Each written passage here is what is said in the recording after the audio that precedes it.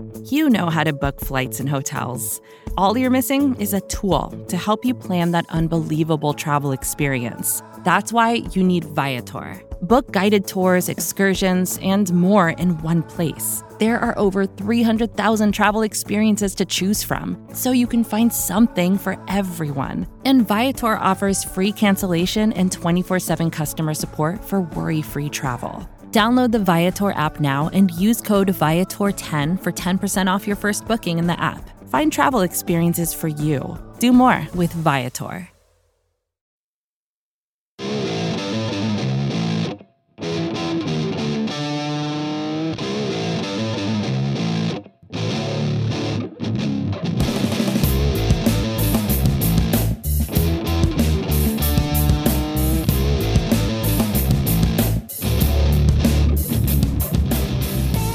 Hello, everyone, and welcome to episode 420 of the Battery Power Podcast. I am your host, Brad Rowland, coming to you on a Wednesday here in the early portion of October, and I'm joined, as often, by Scott Coleman. Scott, the wild card round is over in 2 days, and not just with regard to where the Braves were concerned. The entire wild card round is over in 2 days, and the Braves are going to face the Phillies in the rematch. How are we feeling on this Wednesday evening? Hey, Brad, I am great. I am really looking forward to some Braves playoff baseball.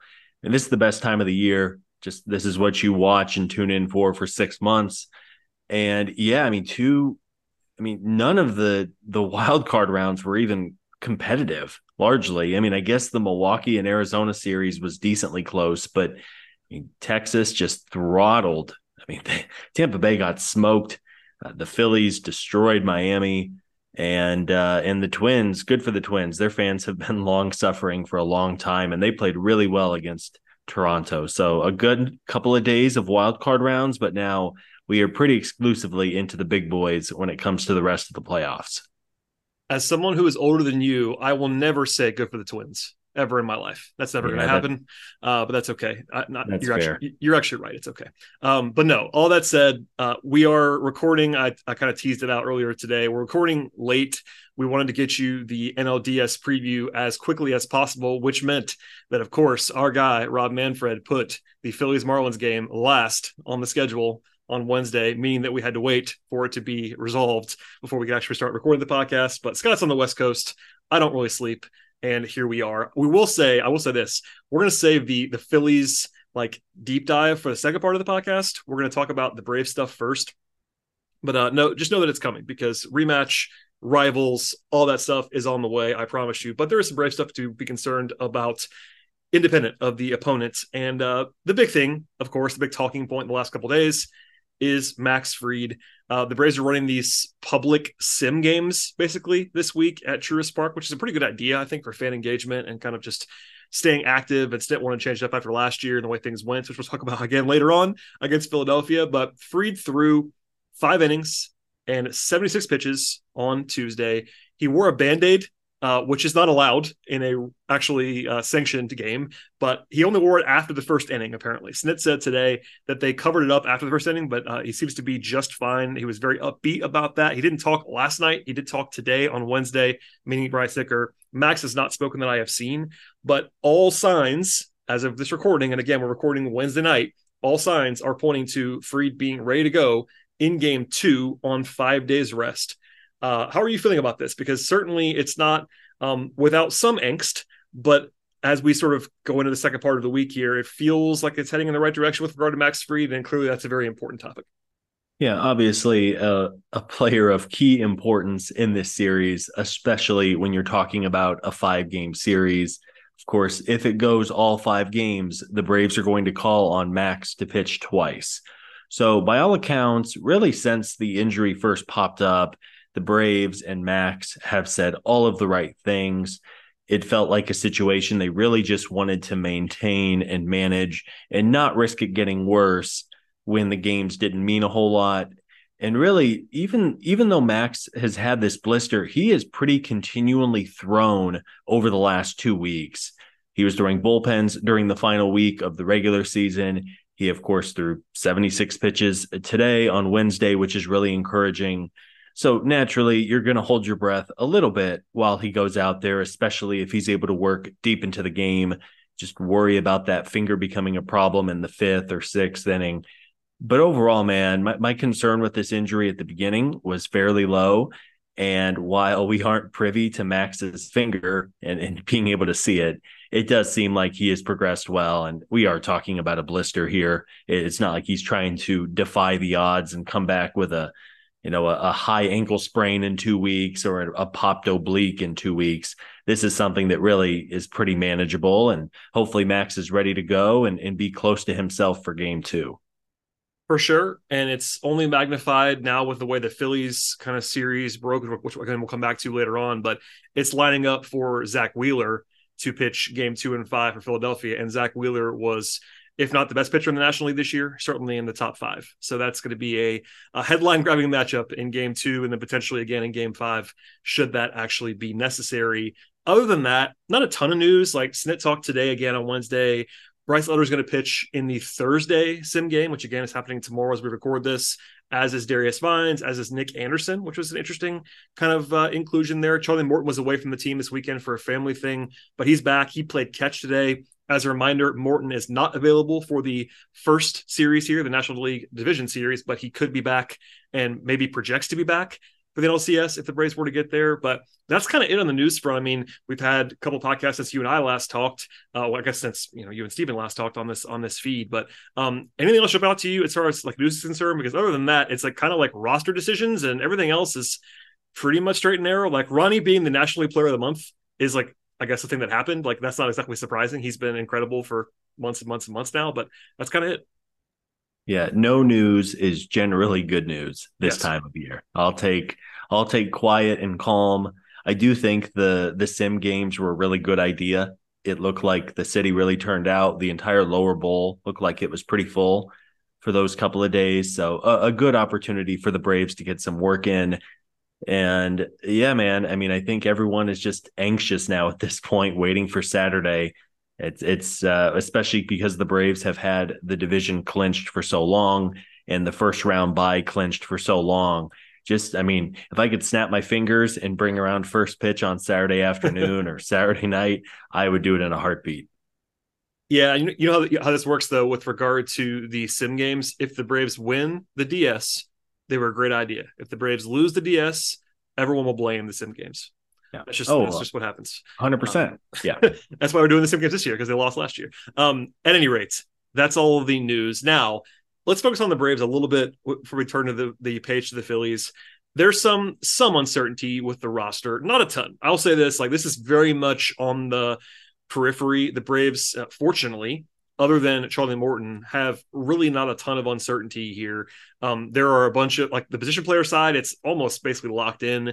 They have 12 guys. I guess I'll read them to you now quickly, who are, I think, locks. Maybe you disagree, but Murphy and d'Arnaud, of course, Olsen, Ozzie, Arcia, Riley, the infield, Eddie, Michael Harris, Ronald Acuna, Marcelo Ozuna, Nicky Lopez, and Kevin Pillar. Seems like a complete lock, barring some weird injury between now and Saturday. Are we on the same page there? Yeah, stone cold locks. Stone cold locks. That's 12. So the roster can be as many as 26 people. Could have as many as 13 position players. Probably not more than 13. They have. I almost put Forrest Wall in the leaning to lock section. It seems like Forrest Wall is very likely to be there as the speedster defensive replacement. He, I think for me, would be a very clear 13 if I had to pick another guy on the position side. Do you disagree with that? And if not, who's 14 if you have to go to 14? Because it seems like some of the projections, I know Bowman's included 14 position players. I don't know if I'd even go to 14. What do you think about that sort of in general, 13 versus 14? And also, again, this is an important time to point this out once again now on the podcast. There are 2 days off in this series, so extra pitching arms are of a little bit less importance this time around.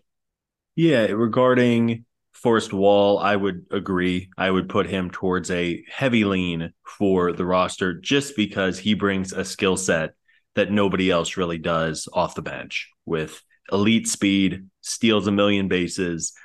and is a versatile outfielder, and you need a special player like that, right? It's the Terrence Gore role where, yeah, they're probably not ever going to do anything besides run the bases, but you're going to want that guy if it's a tie game in the extra innings and Matt Olson leads off with a walk. Guess what? Forrest Wall is getting his name called to go out there and try to steal a base and then come home to score the winning run. So I would lean towards him. The final bench spot, I don't know if I feel super strongly. I think I'd probably lean Vaughn Grissom. He brings the most offensively. The third catcher thing is interesting with Chadwick Tromp, although knock on wood, the likelihood of a double injury to Sean Murphy and Travis d'Arnaud is so low, and I promise you I'm knocking on wood. But I would lean towards Grissom. I would trust him with a pinch hit appearance.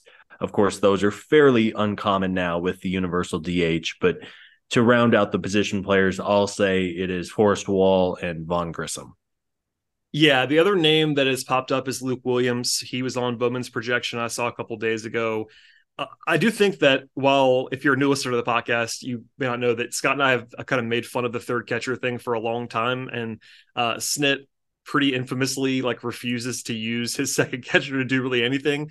But I think that this is a nuance that doesn't matter a ton right now, but because Ozuna is so locked in and has been so good for so long as the DH, early in the year, dating back to April, we were talking about the very real possibility that they were going to be using d'Arnaud as a DH pretty regularly, and that just hasn't happened.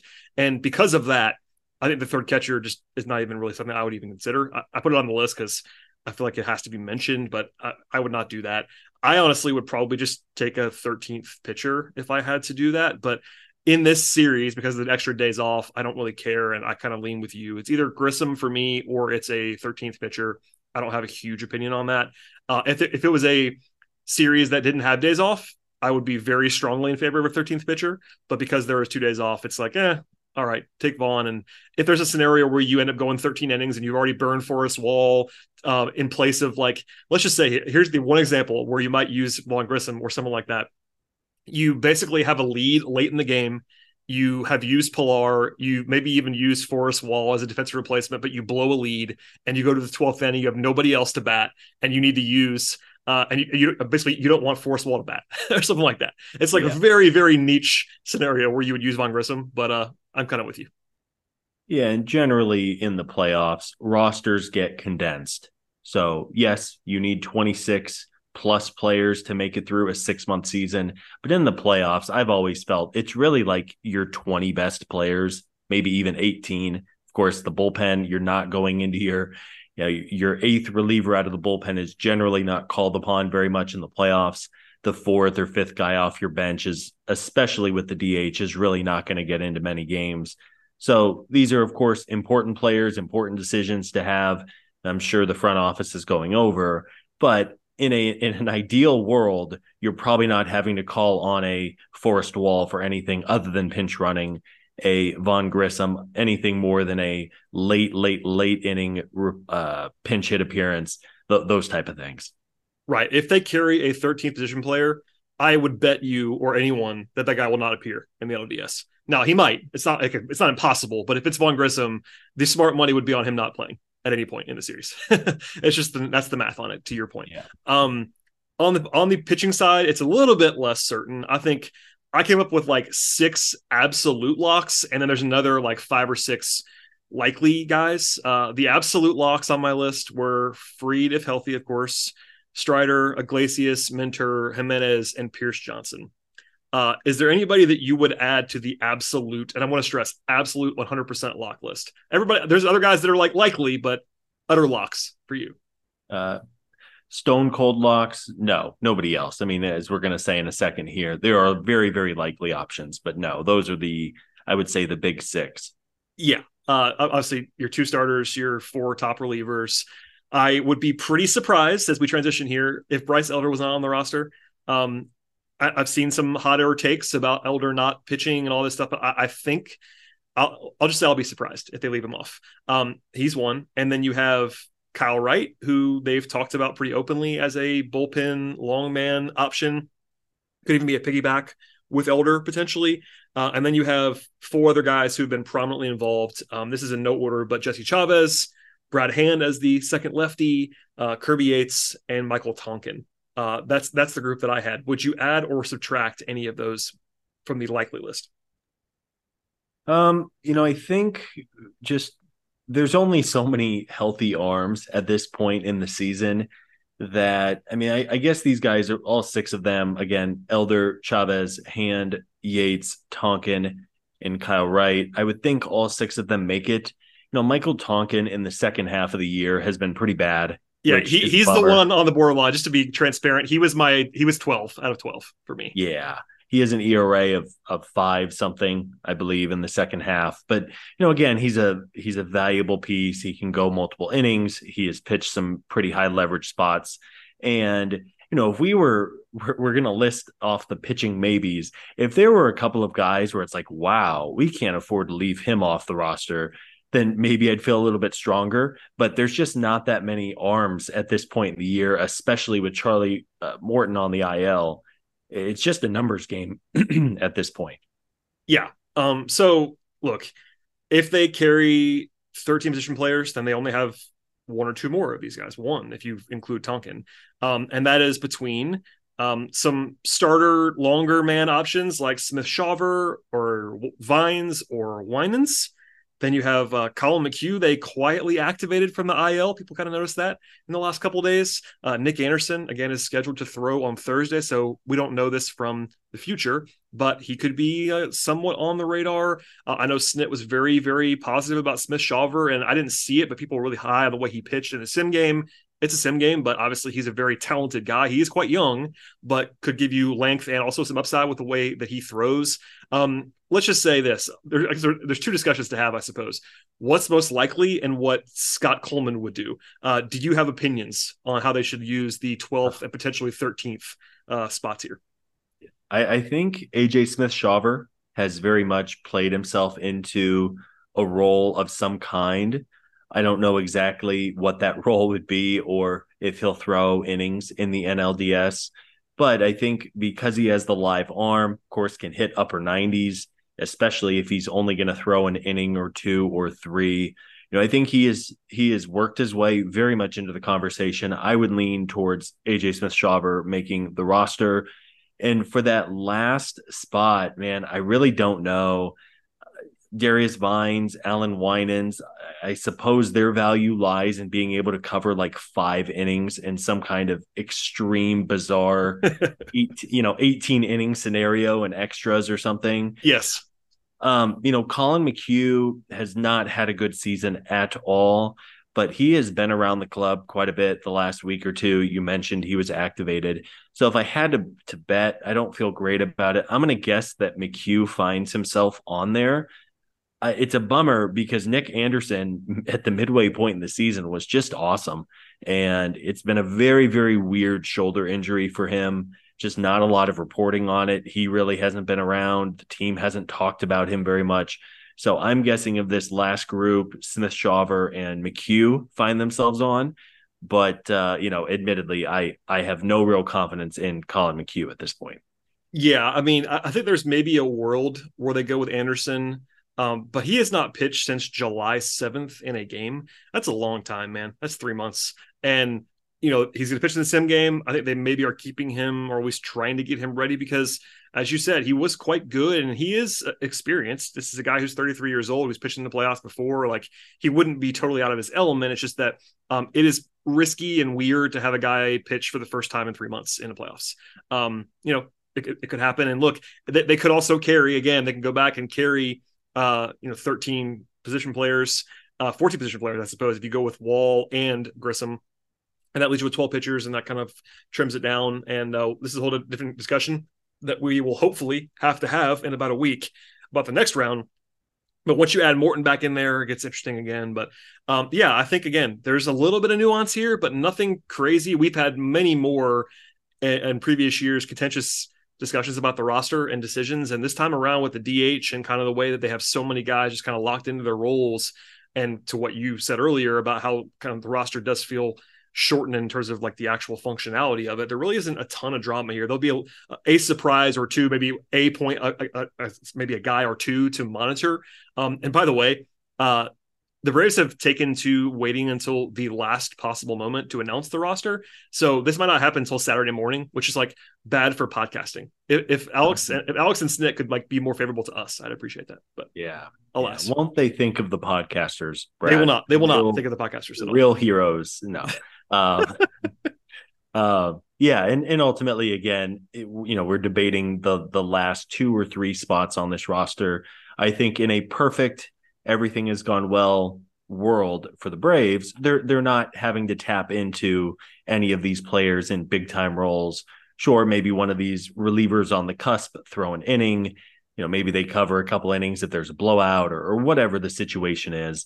But I think ultimately, the Braves' top 20 or so players on this roster is just so strong. You're not taking hardly anybody out of the lineup ever, other than maybe a pinch run situation very, very late in the game, or heaven forbid an injury. So let's hope the Braves just don't have to tap into the bullpen and tap in too deep to the bench, because they, Atlanta's 1 through 20 on the roster is better than everybody's. We totally agree on that. Okay, let's take a break now and hear from our sponsor of today's podcast. And then when we come back, we will dive a little bit deeper into the Phillies and the schedule. And of course, our predictions at the end of the podcast. Stay tuned. Be right back.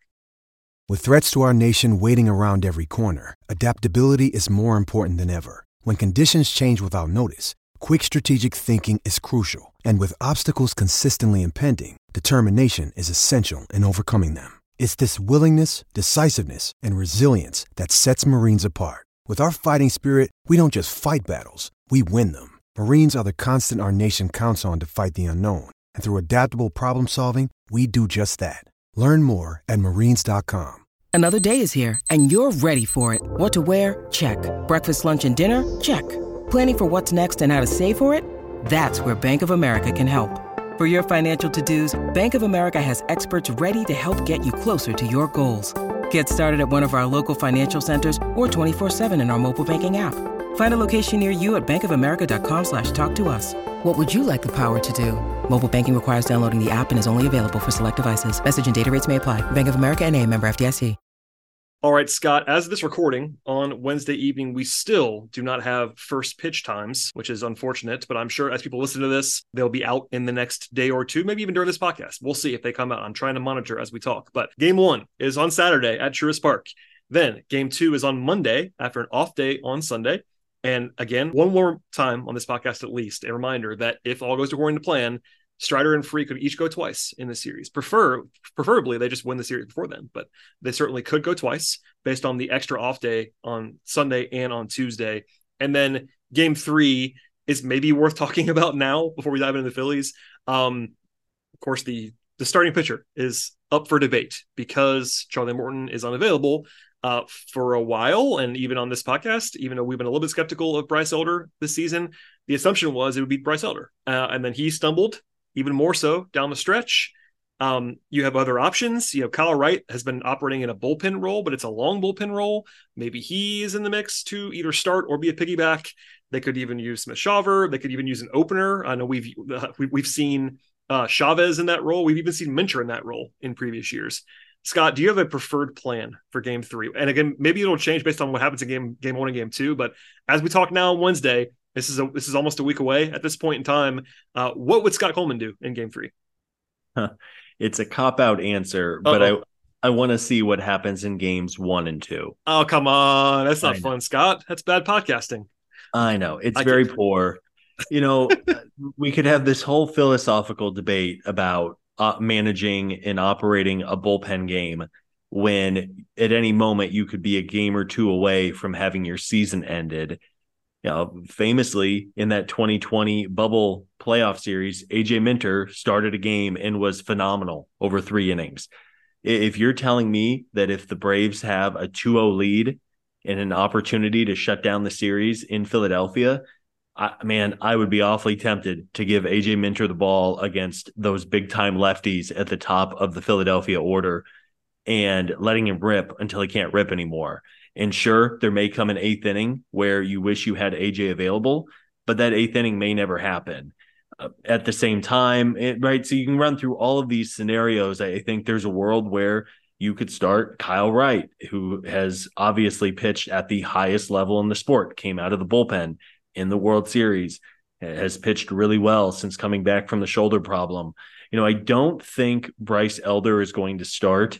I suppose there's also a world, I just talked about the 2-0 lead, where the Braves may almost want to cool the jets a little bit, which terrifies me, but cool the jets and see what Elder gives you and just kind of say anything he can give you is gravy, and then you hand it to the rest of the bullpen. But because there's so many days off in this series, I really don't think bullpen fatigue is going to be a thing. And if that's the case, I would rather give the ball to one of the better arms coming out of that bullpen than handing the ball to Bryce Elder and, closing your eyes and praying that he doesn't get eaten alive at Citizens Bank Park. Yeah. So it's a difficult topic because we've gotten some heat for being, in the minds of many people, too low on Bryce. And I think we're probably proving to be accurate late in the season. And look, he just finished a season where he had a 3.81 ERA for the full season. Like that's not a small thing. That's an impressive figure. The metrics don't really support that. The underlying stuff across the board, from FIP and XFIP to strikeout to walk rate, all those things that you look at, his ground ball rate has gotten worse and worse, and it seems like people have kind of figured him out to some degree. With that said, with the uncertainty around Morton, there is, and this is one of those things that why Snick gets paid the big bucks and why Alex does as well. There might be a small element, and people probably hate this, but of like making sure you don't lose Bryce Elder, like confidence wise, mentally, because if you keep going and Morton's kind of not a lock even for the next series, you're going to need Bryce Elder, I think. Now, and I say that as someone who's not a Elder enthusiast compared to most, but that's maybe an argument for it. I think it's also kind of, I'm kind of on your side where I would be a little bit more aggressive. Probably I would be looking potentially to piece it together with a combination of Wright, Smith-Shawver, and your longer bullpen guys. Maybe Elder is on the roster and doesn't start, and you kind of have him as a longer guy, which is a little bit off script. This is one of those things as well where a guy who started all season long, it's not the easiest thing in the world to suddenly be like, hey, Bryce, we want you to be ready, but you're not going to start. That's a little bit weird too. So I will not act like we're in the locker room in the clubhouse. It is what it is. But if they're down 0-2, I cannot imagine throwing Bryce Elder in game 3. But maybe they will. And I'll say this, maybe we can agree on one thing here, Scott, and that would be if Bryce Elder is a starter in game 3, his leash has to be short, like quite short. I don't want to beat up on Bryce Elder because he was one of the unsung, not even unsung. He was sung. He was an all-star. He was very sung, but still, like he was a 2-win player this year. Look, if you told me preseason that Bryce Elder is going to have 31 starts and be worth like approximately 2 WAR, I would have taken that and run 100%. And that's a valuable thing that they had in their rotation amid other concerns. And Freeb was out for a while. All those things. Wright was largely gone all year long. Elder was a contributor to this roster. All that is said and acknowledged, and we're not saying otherwise. Now, though, it's a new season in some respects, and you have to be like more in the moment. And I think neither one of us are going to be comfortable with Bryce Elder, but we'll see. Yeah, if they do opt to give him the start, I would have someone basically warming up slowly in the bullpen would be how, and maybe that's how they handle that game regardless of who starts. Well, probably that's the whole reason why. I mean, you have 2 days off too. I mean, that's the thing. It's also very odd because, my brain in a playoff series, like you're not used to, they're off 2 of the 3 days before game 3. Like it's a weird situation. Like everyone's going to be so fresh that also makes it easier I think for Snit because, there's no concern about frying your bullpen. Sorry, I should say this about having your bullpen already be fried. You can kind of put pedal to the metal a little bit in game 3. Obviously, you want to be cognizant of the rest of the series because there's no more off days. At least there's not an off day the next day. I should say there's one more in the series after that. But it's going to be interesting just because I don't know how they do it. But yeah, I think maybe you don't have Kyle Wright standing on the mound in the bullpen in the first inning, but certainly next to the phone. Yeah, or Smith-Shawver or whoever it's going to be. It will be all hands on deck, Certainly. as it should be in a playoff series. So yeah, I mean, in a perfect world, you games 1 and 2 go very well. You have Strider, you have Fried, and then you just kind of take game 3 as it goes. And it's amazing. Just looking back on that 2021, I think Brian Snitker did a really good job that year of just kind of managing the game in the sense of you're not going to win every single night. And when you're not going to win, being able to cool the jets and give everybody a breather is really, really important. And I'm not saying that you have to go and just completely punt. Like if they go down 2-0 early, I'm not saying you punt the game by any means. But I think Brian Snitker has shown he's done a really nice job of just kind of getting a feel for the game of when to really push all the buttons and when to just kind of let things go and see how it all plays out. Yep. And like we both acknowledged, game 1 and game 2 could have a huge impact because big picture, and we'll come back to this at the end of the podcast, the first 2 games are at home. And if you take care of business there and you go back to Philly up 2-0, there's a little bit more freedom, but nothing is assured at that point either because Philadelphia's crowd's been raucous and all that fun stuff too. Let's just dive into the Phillies now. So here we go. It's a rematch of last year. The Braves lost, of course, 3-1. They split at home and then lost both games in Philadelphia.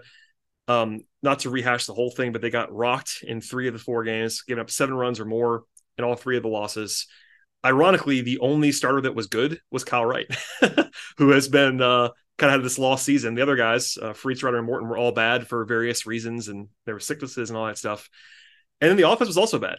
I tweeted some stuff out today. There were 4 guys who were good, at least pretty good in the series. It was Acuna, it was Olsen, it was Arcia, and d'Arnaud, amusingly. This is pre-Sean Murphy, of course. Everybody else in the lineup was bad. And I mean everybody. Sub 500 OPS or worse. I tweeted this out today and got you to even respond to me. 5 of the 9 everyday guys, basically, or close to everyday guys in the series last year, combined to go 4 for 61 in the series. That was Ozuna, Rosario, Dansby, who's not there anymore, of course, Riley, and Harris. And of course, they had an Arcia, as a reminder, playing second base because Ozzy was hurt. If you take out Dansby, who is gone, Ozuna, Rosario, Riley, and Harris, who are 4 of the guys who are going to start game 1, combined to go 2 for 45 in the series. It didn't go well, Scott.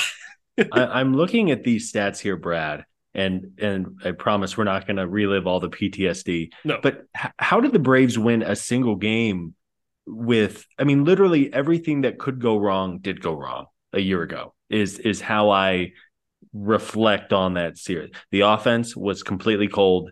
The pitching was 3 of the 4 starters were hurt in some capacity, and the bullpen just wasn't as sharp as it had been for months. So I know that it's fresh. It's still a fresh wound in all of our hearts. But man, everything that could go wrong did go wrong last year. And hopefully that will not happen again. But that's just throwing it out there. It is a rematch. There will be plenty. Look, there already would be. It's the Braves and the Phillies. They were longtime rivals. There would already be plenty of juice to the series. But it's going to be maybe even a half step heightened, basically, that they played a lot. They played last year. It was an upset loss. Phillies made the World Series, all that stuff. This year, the Braves go 8-5 against Philadelphia. They had a plus 16 run differential, which is pretty good in 13 games. There's kind of a tough element with regard to the way the Philly plays at home. So Philly was 49-32 at home this year. And I read this in a stat packet today. The Phillies have the best home winning percentage in MLB playoff history, basically since the new park, or newish park, not really new anymore, park was built, Citizens Bank. They are like ridiculous at home. And there's a lot of attention paid to their crowd tonight and yesterday. I don't know if this matters that much, Scott, but it's a talking point that you're definitely going to hear in the next few days. It is a talking point. And how do you take a crowd out of a game? Yeah. When? You go up early. Yeah. Right. You go up early. You can't let Philadelphia. And I say this like it's easy. Like, hey, someone sneak into the clubhouse and tell the boys, hey, if you can get an early lead, it'll help out. Like, obviously. But man, if you can get out to an early lead in that ballpark and just kind of keep them quiet, it's going to do wonders, because it is a very rowdy, strong home crowd for the Phillies. I'm not denying that in any way, shape, or form. Yeah, I mean, I am, just to say the obvious thing, I am very, very confident that Truist will be popping as well. It's not like this is going to be a quiet environment at Truist, like on Tampa Saturday. Bay. Oh my God. gosh. Brad, did you see they announced like 19,000 fans, which means less than that, and yeah, which means like 14,000. Oh my Lord, those. To be charitable, it was an afternoon game, but man, that was brutal. You can't have that. That tick. That's bad. But yeah, no, so I'm just saying all that to say you're gonna hear that. It does, this is not like you're going, like you just said, you're not going to Tampa. It's gonna be raucous. I've already seen some people say that the Braves, quote unquote, have to win the first two at home. It would be nice if they won the first two at home. I think the Braves could certainly win the series with a home loss, but it would be better if they didn't have to do that. The pressure would be much less if they could just win at home. Yeah, I will say this.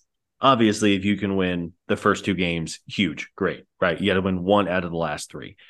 In my opinion, in my evaluation of this series, they have to win game one. Is really how I look at it. Now, wow. Scott says season over if it was on Saturday. You heard it here first, folks. I didn't say that. Season over. I guess too strong. They very much need to win game one.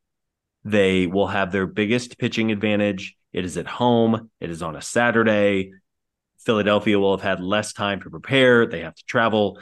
For all of those reasons, with presumably Spencer Strider against Ranger Suarez, probably against a lefty who the Braves have just crushed all year long. I mean, it's not a must win because, of course, the Braves lost game one of the NLDS 2 years ago and went on to win the series in 4. It's not a must win. It's not a must win until if you lose the game, your season is over. But they really need to win on Saturday. Yeah. And just, we'll say this now. I looked at the betting market as we were talking. The Braves are solid favorites, like minus 165 at DraftKings, minus 190 at FanDuel to win the series. And they have home field. They're the higher seed. Objectively, the Braves are the better team. Now, this is a podcast in which we talk all the time, and probably even too much, about how baseball is the most random of the sports. And even the better team loses a decent amount of the time in a playoff series. That's especially a best of 5 playoff series. So there's nothing to say, as we saw last year, that the Braves were the better team last year. They didn't win the series. But game one, while we're here, is going to be an advantageous spot for the Braves. Now, you could say there's the rust factor that will get discussed a lot in the next couple of days, but they'll be rested. They'll have Strider on the mound. We don't know, as of this recording, who is pitching for the Phillies, but we know it will not be Wheeler and it will not be Nola. And that means that no matter if it's Ranger Suarez or Chris Sanchez or Taijuan Walker, none of those guys are as good as Spencer Strider, and the Braves have the best lineup in baseball. So those two things mean advantage Braves in game one. Now, does that mean that they're definitely going to win? No, but they're minus, I'm looking right now, they're minus 200 favorites in game one. They're bigger favorites in game one than they are in the series, which kind of makes sense. Yeah, and I think it's natural as fans to just automatically assume the worst. Of course. But, man, this Braves team is so damn good, and they have been so damn good for 6 months the entire way. So, yes, the Phillies are a very good team. Yes, very sadly, Brad and I could do a podcast with everyone in 2 weeks and say, it was a great year, but the Phillies just had a better week than the Braves did. But the Braves are just, this lineup, man, it's crazy to watch other playoff teams, especially like the bottom half of their lineups, where you look at him, you go, ooh, this guy kind of stinks. And then you think about who the Braves are rolling out in the bottom half. It really is marvelous to watch on a nightly basis. And I know everyone's still jaded and hurt from last year, but there's a reason the Braves are going to be pretty decent sized favorites in the series. Of course, anything can happen, but don't let last year, where everything went wrong, just automatically make you think the Braves are going to get spanked this week, because spoiler, I think they win the series. Yeah, that all sounds right. I don't know. We could dive in. I think people kind of know the Phillies, but maybe I'm just I think there's the familiarity. There is the division stuff. But the Phillies are a team that has played better over the last couple of months too. They were not great early. Bryce Harper was coming back from the elbow surgery. Trey Turner was not good for the first like 4 months of the year. So they have turned it on, to be sure. They are playing their best baseball of the season. They are. And before Steven yells at us through the computer or phone or whatever, it's not like a recency thing. Like September doesn't necessarily correlate, but they do have better numbers, even if you go back to like July 1 kind of thing, or August 1, or however you want to kind of break that up. And look, the Phillies are good. There's a reason why I know that essentially every Braves fan that I have seen, or Braves observer that I have seen, everyone was rooting for the Marlins because they were not as good as the Phillies. Because the Marlins are very bad. Yeah, not very bad, but they suck. I mean, they do kind of suck. Yeah, those were two non-competitive baseball games. That's true. And by the way, I just pulled a number because you brought it up. Since August 1, which is obviously an arbitrary number, only the Braves have as many home runs as the Phillies in all of Major League Baseball. And I believe the Phillies are third or fourth in MLB in WRC plus since August 1st. So they've been a little bit better, to your point, in the second half, or the last third, or however you want to say that, of the season. But like, it's a good offense, a 113 WRC plus after the All-Star break. They were in the top 4 of the National League in like all the categories that matter: runs, OPS, home runs, all that stuff. The big names are the big names. They got Bryce Harper, Kyle Schwarber, Nick Castellanos, Trey Turner. That's kind of their big 4. They have a lot of power. They don't really have a huge platoon split either.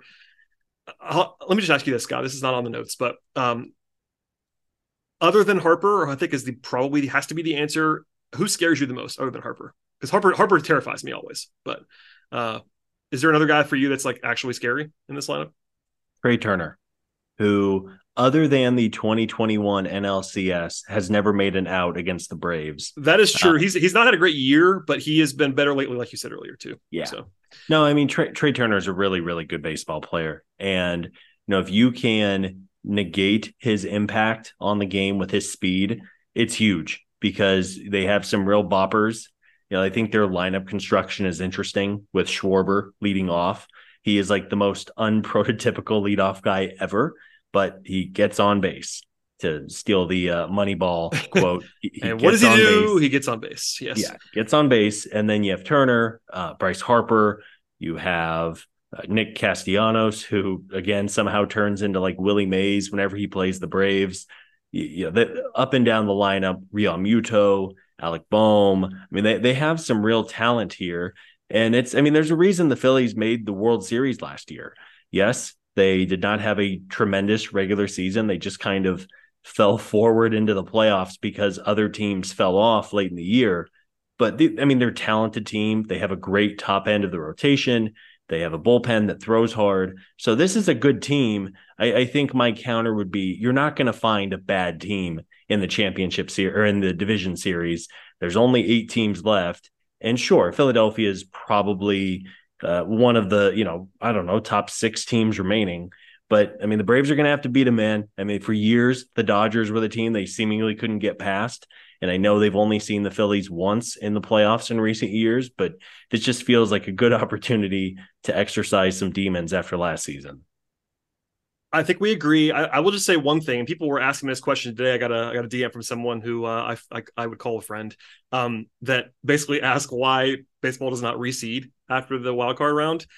Because it would be a lot better if the Braves were facing the Diamondbacks, who had a negative run differential. It does seem a little bit silly that the Braves, after 104 wins, have to face the Phillies, who I believe strongly were the 3rd best team in the National League this year, while the Dodgers get to face the Diamondbacks, who had again, negative run differential for the season. That's kind of brutal, but alas, here we are. Yeah, I tend to agree. Not to go off tangent, I think the Diamondbacks actually. I'm gonna pick the Diamondbacks to beat the Dodgers. Is it? Hold on one sec. I'm getting a phone. Scott's from Arizona. Scott's being a homer on the podcast. Look at that. I have watched a lot of Diamondbacks baseball, Bradley. They are the most annoying team in the best way possible, where just the way they play is a pain in the ass, and they put the Braves through their paces in both series. So yeah, that's we're going to break the mold and say I'm taking the Diamondbacks in 5. There you go. I disagree with you, but I'd love to see it. Listen, for the Braves, I would much rather see the Diamondbacks than the Dodgers in the next round. I would too. I am maybe I'm blind in my Diamondbacks faith, but Your no, I mean, of course, homerism for the Diamondbacks. No, I'm kidding. But it is very on brand for Major League Baseball and Rob Manfred to not reseed when everybody else reseeds. I don't get it. And it's a quirk. I don't really think about that a lot. I just got like multiple messages today, like, hey, people just kind of noticing, like, hey, why are we playing the Diamondbacks? And I'm like, it is what it is. Okay, so we talked about their lineup. We talked about their pitching.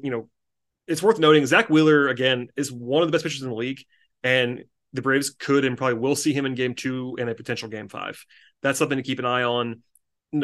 Fried versus Wheeler is, I would call it a draw, and that might be generous to Max, the way that Wheeler has pitched this year, which is a pretty impressive. I mean, again, I have a lot of respect for Max. That's a pretty big nod to not call it advantage Phillies. So that tells you how good Wheeler is. Yeah, no, Zach Wheeler's a phenomenal baseball player. I really wish the Braves would have signed him a few years ago. We tried on this podcast. We tried. We did. It was not for a lack of the podcast. I will tell you that much. But he's very good. And I think that just kind of plays off a little bit more of what I was saying a few minutes ago of just how important Game 1 is. And of course you can say, well, yeah, Scott, Game 1 in a best of 5 is obviously important. Yeah. But because of everything we've talked about, having Strider against Philadelphia's number 3, it just to me feels like as much of a must win as you can have when it's not a true must win. That's all fair. And then, Aaron Nola, presumably in Game 3, he's not had a great year by his standards, but he's a good pitcher. He was good in the playoff series against Miami. If he gets 15 inches off the plate like he did tonight in the wild card round, he's a great pitcher, man. I would love to be a big leaguer. And, oh my God, if you missed the wild card round, that was some of the worst home plate officiating I have seen in recent years. Yeah, I'm going to leave that alone, but yeah, I think you're right. But at a bare minimum, I would say the only clear pitching advantage for Philadelphia in the series is Game 3. Aaron Nola versus whatever the Braves have in Game 3 is advantage Philly on paper. So, because again, as we talked about earlier, Game 3 for the Braves is like wildly uncertain right now, whereas Aaron Nola is, for some faults that he has, a good pitcher. So, and a guy who's done it before. It would go a long way if the Braves could win Games 1 and 2 for all of our mental health. Scott, do you think the Braves need to win Game 1 by any chance? Are you? We should talk about that a little bit more because I have a lot. One more note that I want to make sure I don't forget to say. The Braves have, I don't even know if it's controversial. There are differing opinions on the Braves defense. One thing I will say is that the Braves defense is a lot better than the Phillies defense. The Phillies defense is terrible once again. So that's maybe a marginal, interesting advantage in the series is that Phillies defense is full of a bunch of butchers. They have DHs playing multiple spots. So that's helpful potentially on the margins. Yeah. Hit the ball to the outfield and see what happens. They do have Christian Pache though, playing quite a bit. Good he for started Christian. Today. For the Phillies. Yeah. I meant to notice that. It was just one of those things. Like he's not playing every day for them. At least he hasn't been. But old friend. He's kind of in the Kevin Pillar against lefties role is kind of the vibe I've gotten. But hey, good for him, man. I mean, he's kind of, I don't want to say resurrected his career because he's young, but he has really turned things around since a bad first fully season, I guess, out in Oakland. Yeah, hopefully he doesn't have a great series here. But certainly cool to see an old friend on the opposite side. Before we get into final predictions and get out of here, I don't even know where to go with it. I mean, other than just like Game 1's a pivot point, I was going to ask you for like a key to the series because it might just be Game 1. It might be what the Braves do in Game 3. It might be like, for instance, a guy like Austin Riley, I would throw out there. Austin Riley kind of quietly has not been good in the playoffs. He was pretty decent in 2021. A couple big moments that people remember, but he has a career 591 OPS in 133 plate appearances in the playoffs. That's pretty bad. And like, he's really the only guy in the lineup. And I did some research and we won't talk about it all now. The only guy in the lineup that has like more than one series under his belt in the playoffs, it's actually not been good. Everybody else has been like okay to good, whether it's Olsen or Arcia or Ronnie or Murphy or Ozuna. They've all been like kind of either themselves or themselves-ish. And Riley's just kind of not been. So that's a guy I'm circling. I think he kind of gets by it here. I think he's going to have a big series. I'm always kind of seen as being low on Riley. I'm kind of calling my shot here, Scott. I think he's going to have a big series. I like it. Yeah, I would say if there's I guess more of a group of players I'm keeping an eye on, it would be we'll call them the middle and bottom parts of the lineup, because Eddie Rosario has been very, very hot and cold all year. To say the least. In his entire life, by the way, not just this year. That's right. Yeah. Yeah. He is a roller coaster. He did not have a good September at all. He was not very good. Orlando Arcia has also cooled down quite a bit from earlier in the year. Oh, yeah. So, and then Michael Harris has been amazing. So we know how whenever Michael Harris is going well, you just feel it, because he is always on base. When he is going right, he's always on base ahead of Acuna and Ozzy and Olsen. I mean, it just pours gasoline on the fire tenfold. So if the bottom half of the lineup can have a good series, I have a hard time seeing the Braves just not outslugging Philadelphia.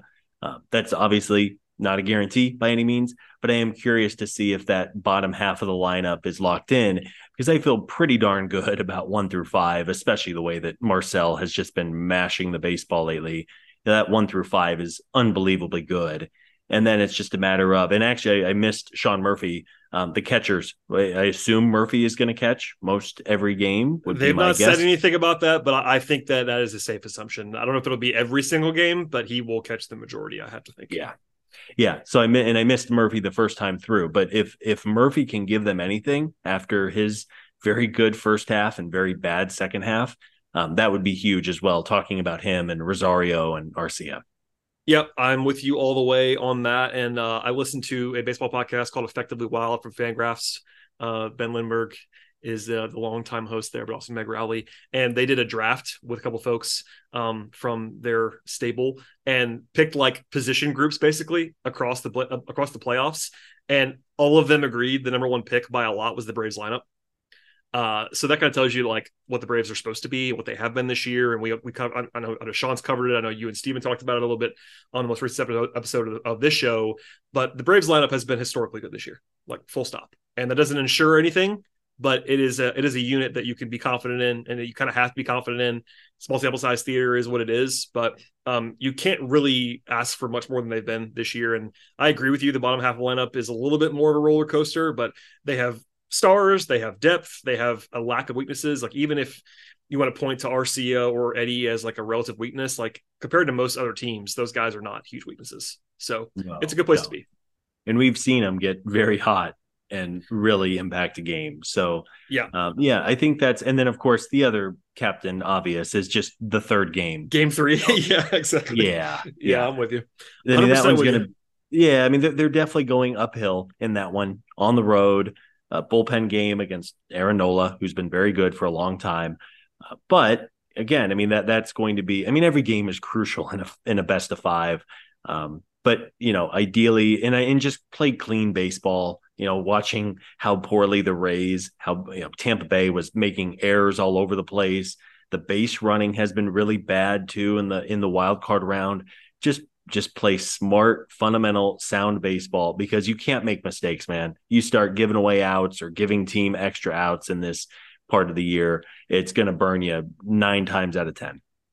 Yep. I think we are on the same page there.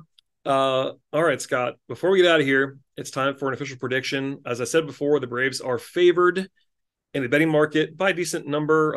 I just saw that Fangraphs updated their playoff odds, and they're giving the Braves, drum roll please, a 60.4% chance to win the series, so about 60-40. That might seem low to people, but that's just baseball for you, man. The Braves have been a lot better than the Phillies this year, but 5-game series, small sample sizes. I'm pretty sure the Braves will be the biggest. I'm looking right now. The Braves are the biggest favorite of any LDS series, and they're 60-40. So that kind of tells you the nature of baseball.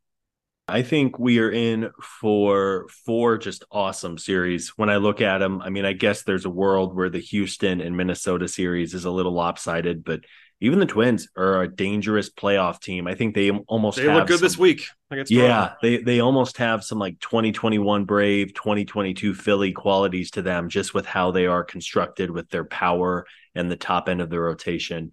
To make my official prediction, I will take the Atlanta Braves in 5. I am going to say that home field actually holds serve the entire way. The Braves win 2, then Philly wins 2, and then the Braves Wrap it up in 5 at Truist, hopefully with Max Fried on the mound. I think it's going to be a great series. If you tell me that these are 2 of the 4 or 5 best teams in the sport, I mean, it's pretty easy for me to say. And I think a lot of folks would agree. A great rivalry. And really, I think, as I said a little earlier, a chance to exercise some demons a little bit. I am so sick and tired of seeing Rhys Hoskins bat slam. I want to bury that thing in the backyard and never have to think about it again. So let's hope there are a lot of great moments and the Braves can move on. I already said I think the Diamondbacks are actually going to shock the Dodgers. I'll take the Diamondbacks in 5. I will take Houston in 4. And I'm going to take Baltimore in 5, although I think that Texas-Baltimore series could be really, really fun. Yeah, I'm going to pick, I promise. But I have to say, can you imagine, I think you probably already have imagined this, but can you imagine a world where the Braves go up 2-0, then lose the next 2, and just the angst before Game 5? That would be just a retching scenario for everyone Could involved. we get Mike Fultonevich to go on the mound? Oh, sweet Lord.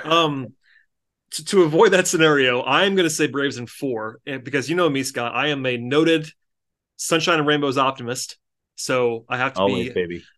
Braves in 4 is my pick, and I think it's going to go exactly how we may lay it out. I think it's going to be Braves win 2, Braves lose Game 3, and then win Game 4 on the road. My mental health would appreciate a non-Game 5. Oh yeah, for all kinds of I mean, again, especially if it's 2-0 then 2-2, just the heightened nature of like maybe blowing a 2-0 lead, like all that stuff, it just would be just a lot to deal with. Yeah. And look, the Braves could sweep and I wouldn't be terribly surprised. The Braves could win in 5 and I wouldn't be surprised.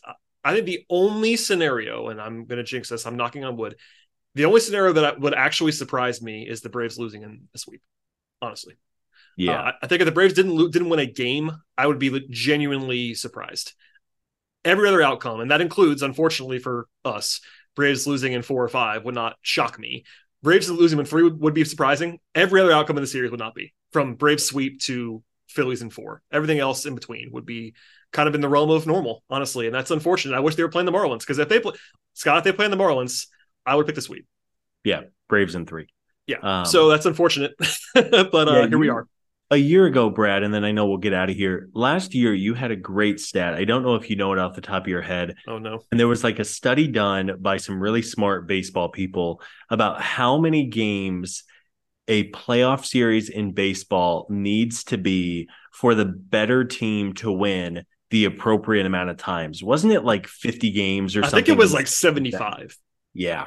I mean, I know it's a crutch, and I try not to do it too much on these because we have new listeners and stuff like that. But if you're unfamiliar, it's just the reality is in baseball, the best team over 162, especially with the new expanded playoff format, does not win the championship very often. The Braves, I think we can all be honest with ourselves. We're not the best team in 2021. They just weren't. Nothing matters. The flag flies forever. They hang the banner and all those things. They won the World Series 2021, but qualitatively for 162, they're not the best team in 2021. And sometimes they do win. I mean, last year you could argue that the Astros were the best team. I don't know. I mean, they were certainly on the short list. And the Braves could win it this year, but there is more randomness, and that makes you feel good if you're not the best team, and it makes you feel a little bit more angsty when you are the best team. And I think that while this is obviously a podcast that covers the Atlanta Braves, I think if you poll people that cover baseball, not just the Braves, I think that you would probably have some relative uniformity on picking the Braves as the best team in baseball. So that's comforting, like you're the best team. But even then, I cited the Fangraphs playoff odds a minute ago. The Fangraphs playoff odds have the Braves comfortably as the best team in baseball, and they give the Braves a 27% chance to win the World Series as of right now. Yeah, it'll be a lot of fun, and there'll be a lot of nervous moments along the way. Oh, terrified moments throughout. We should say this, Scott. Yeah. We're going to be here the entire way on this podcast. It may not be you and me every single day, but we will have a podcast. I can virtually guarantee this on my honor after every game in the entire playoff run. I don't know who's going to be or what combinations or what time or whatever. We're going to have a podcast at least every day after every game. Probably some off day stuff as well in between games, especially this first series with 3 days off in between games. We'll have other content too, but we will take you all the way through. And I know you appreciate people like this as well. We had a lot of people jump on the bandwagon in 21, and we were doing shows every day, and you and I and Eric were very tired by the end, but it was a lot of fun. And hopefully we'll have a similar turnout this time around for folks that don't always listen. Certainly spread the word for us to people that may be just playoff only listeners or whatever. We would appreciate any kind of share, and let's expand the reach and expand the bandwagon as wide as possible, because it's gonna be fun, hopefully, for the next several weeks instead of just 1 week. Yeah, no, let's keep this thing rolling. It has been such a special year, really, since opening day, and let's hope there's some special memories on the horizon. A really, really good Braves team and a really good Phillies team. So it should be a lot of fun. Of course, long-time rivalry in the NL East, and we'll be here, as Brad said. We'll be here every single night, win, lose, or, well, probably not draw, but win or lose, We'll be here. It should be a lot of fun. So please, thank you to everybody for checking us out. Please subscribe, share, tell your friends, tell your enemies. And yeah, let's get this thing going. It's Braves playoff baseball. It doesn't get any better than that. That is well said. Even tell your Phillies fan friends. I don't really care if they like the podcast, if they like the Phillies, but they can at least listen to us. Click on the podcast, download. Steal your phone of some elderly person in your life and have them download the podcast. That's an old trick for Stephen Godfrey. Shouts to Stephen Godfrey and the SED crew. But anyway, thank you for listening to the podcast, everybody. I really do appreciate that. We might have even more between now and the game on Saturday. I'm checking one more time right now on the podcast, Scott, to make sure that MLB has not announced the first pitch time for Saturday, and yet they still have not, because they hate us.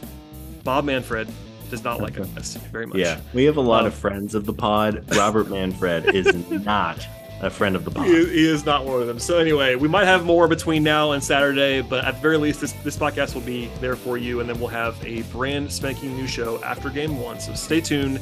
Apple Podcasts, Spotify, Google Podcasts, all those fun places. We'll see you all next time.